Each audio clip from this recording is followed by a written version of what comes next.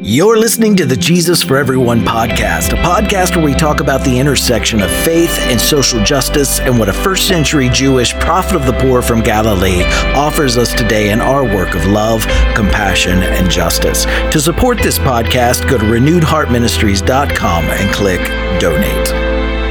There's no conclusion to this story. The elder brother who would exclude his younger brother, he's left alone by himself in the night outside the party that's going on inside. Not because he himself wasn't welcome, but because he could not affirm the one that was being celebrated. Hi, everyone. Welcome to this week's episode of the Jesus for Everyone podcast. My name is Herb Montgomery, and this is episode 413. Our title this week is Excluded by Exclusion, and our reading is from the Gospel of Luke. This is Luke 15, 1 through 3, and then 11 through 32. Now the tax collectors and sinners were all gathering around to hear Jesus, but the Pharisees and the teachers of the law muttered, "This man welcomes sinners and eats with them."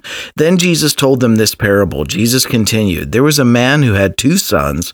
The younger one said to his father, 'Father, give me my share of the estate.' So he divided his property between them. Not long after, the younger son got together all that he had, set off for a distant country, and there squandered his wealth in wild living.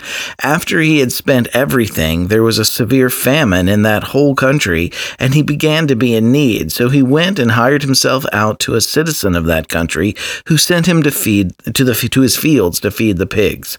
He longed to fill his stomach with the pods that the pigs were eating, but no one gave him anything. When he came to his senses, he said, 'How many of my father's hired servants have food to spare? And here I'm starving to death. I will set out, go back to my father, and say to him, Father, I have sinned against heaven and against you, and I'm no longer worthy to be called your son. Make me like one of your hired servants.' So he got up and went to his father. But while he was a long way off, his father saw him and was filled with compassion for him. He ran to his son, threw his arms around him, and kissed him. The son said to him, Father, I have sinned against heaven and against you, and I'm no longer worthy to be called your son. But the father said to his servants, 'Quick, bring the best robe and put it on him. Put a ring on his finger and sandals on his feet. Bring the fattened calf and kill it. Let's have a feast and celebrate. For this son of mine was dead and is alive again. He was lost and is found.' So they began to celebrate. Meanwhile, the older son was in the field. When he came near the house, he heard music and dancing. So he called one of the servants and asked him what was going on. 'Your brother has come,' he replied, 'and your father has killed the fattened calf because he has him back safe and sound.' The older brother became angry and refused to go in. So his father went out and pleaded with him. But his father answered him, 'Look, all of these years I have been slaving for you and never disobeyed your orders, yet you never gave me even a young goat so I could celebrate with my friends. But when this son of yours, who has squandered your property with prostitutes, comes home, you kill the fattened calf for him.' 'My son,' the father said, 'you are always with me, and everything I have is yours. But we had to celebrate and be glad, because this brother of yours was dead and is alive again. He was lost and is found.'" There's a lot of economics in this week's story. And in this week's story, I want to remind us, Jesus is not answering his listeners' questions about who gets to go to heaven or not. The context of the narrative isn't about an afterlife at all. It's about social and political dynamics in this life, in Jesus' society.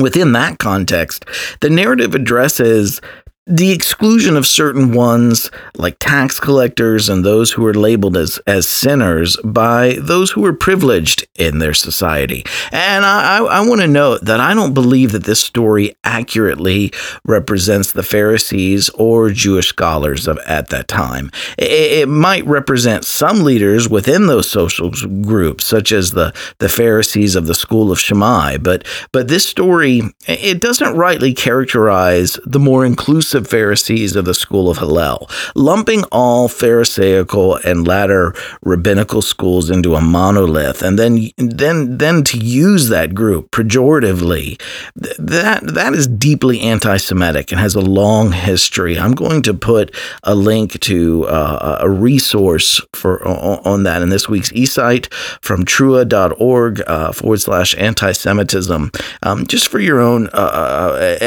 education purposes, if that's a new thought for you. But we have to also address this label of sinner in our story this week. And I've written at length about this before. You can see the eSite on our website entitled The Lost Coin. And I'll put a link to that in this week's eSite as well. But the term sinner, I wrote, is used in the Gospels in a very particular sense. It's not used in the universal everyone's a sinner sense. We see this in Jesus' social political context.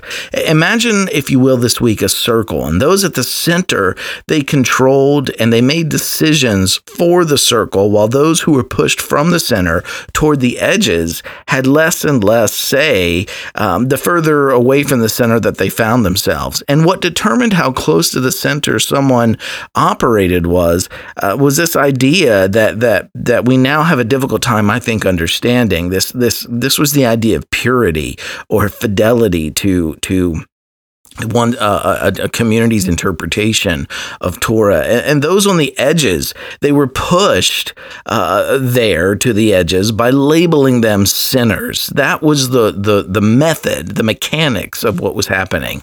Those on the edges of the circle, they had no privilege, they had no power, they had no voice. So it would help us in our context today to, instead of reading the word sinner, to read the term marginalized. Sinner was, the pejorative religious label that those at the center of Jesus' society, they used to marginalize whomever they chose. And it wasn't just religious, it had political and economic implications as well. And again, this leads us to the central point, I believe, of this week's story. Jesus' parable was originally aimed at those who excluded or marginalized others, and then they were disparaging Jesus because of the people that he embraced, the people he affirmed or included. Within Christian faith communities today, many exclude and marginalized LGBTQ people of faith, and then they label and exclude as dangerous allies who embrace, affirm, and include them. And I have firsthand experience with this. I'm also reminded of the patriarchal traditions that exclude women from certain ministerial roles or ministerial credentials. And then they label those who don't exclude them, who call for their inclusion, they label those folks as dangerous. White churches have practiced similar exclusion over matters of race and multiracial diversity, and not only in their congregations, but also in who's allowed and supported to take on certain leadership roles. In our larger society, there are inclusions and exclusions too. And I want to be very clear, we at Renewed Heart Ministries, we have condemned Russia's recent invasion of Ukraine, and our hearts are with all who are being harmed by this action. And we continue to maintain that the road to peace is not war, but distributive justice, safety, and compassion. And we affirm Ukraine's right of self-determination and self-defense. And I also noticed the disparity in the global support for Ukraine now compared to other humanitarian crises. Journalists have even compared the problems that Putin's having in taking over Ukraine to the U.S.'s historical treatment of other countries and the problems that the U.S. had when they tried to take over countries. I wonder if they realize in that moment what they're admitting about imperialism, because that's the level of truth-telling that I don't think we in the U.S. are willing to embrace. News reporters, they've also betrayed their own racism, even when speaking of this conflict and their surprise at the plight of Ukrainian refugees. They use rhetoric as quote-unquote relatively civilized or relatively European, or they've even used terms like blue eyes and blonde hair, or the shock that the Ukraine is quote-unquote not a developing third world nation, but Europe, quote-unquote well-dressed people. We should care care about our Ukrainian siblings and other people living in that country as part of our human family. We shouldn't care about them or base our involvement or our help on whether we perceive them to be white or European. Refugees from other parts of the world, they deserve our care and concern just as much. This is another form of that, whom we include and who we exclude. The U.S. shows these patterns too. Those who are working toward this country's high ideals for an inclusive, multiracial democracy, or those who are working to transform society into a place of equity for women. Often those folks are characterized as dangerous. There are hundreds of legislative attacks against trans people, lesbian, gay, bisexual people in states like Texas and Florida right now, including efforts to exclude children who belong to the LGBTQ community or who have parents who do. Children this age are often asked by grandparents and aunts and uncles and others if they have a boyfriend or girlfriend yet, or their teachers ask them at school to share about your family. And those children are now, some of those are being excluded by the laws that were seeking to be passed in many of the states' recent legislative session. But this week's parable, it calls us to question whom we are excluding and the basis for our exclusion. It's calling us to question the practice of marginalizing and excluding others regardless of the basis. Jesus' story,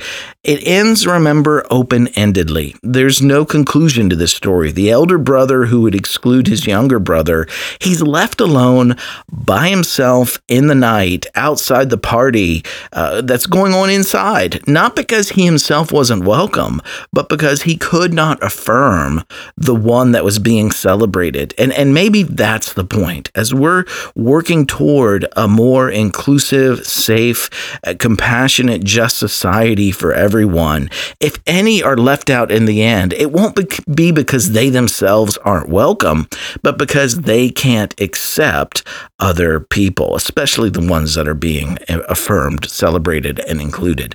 As we consider our own practices this week of exclusion, this week's story warns each of us that those we exclude may end up enjoying God's party, while we, because of our exclusionary practices, we may find ourselves outside the party, alone in the night. Heart group application this week. Share something that spoke to you from this week's eSight or podcast episode with your heart group. Number 2, we have many examples today of folks who have been excluded because of whom they include. Share some examples of how people or communities today are being excluded like this older brother because of their own exclusion, and discuss that with your group. And then number 3, what can you do this week, big or small, to continue setting in motion the work of shaping our world into a safe, compassionate, just home for everyone. Thanks for checking in with us today, right where you are. Keep living in love, choosing compassion, taking action, and working toward justice. I love each one of you dearly. I'll see you next week.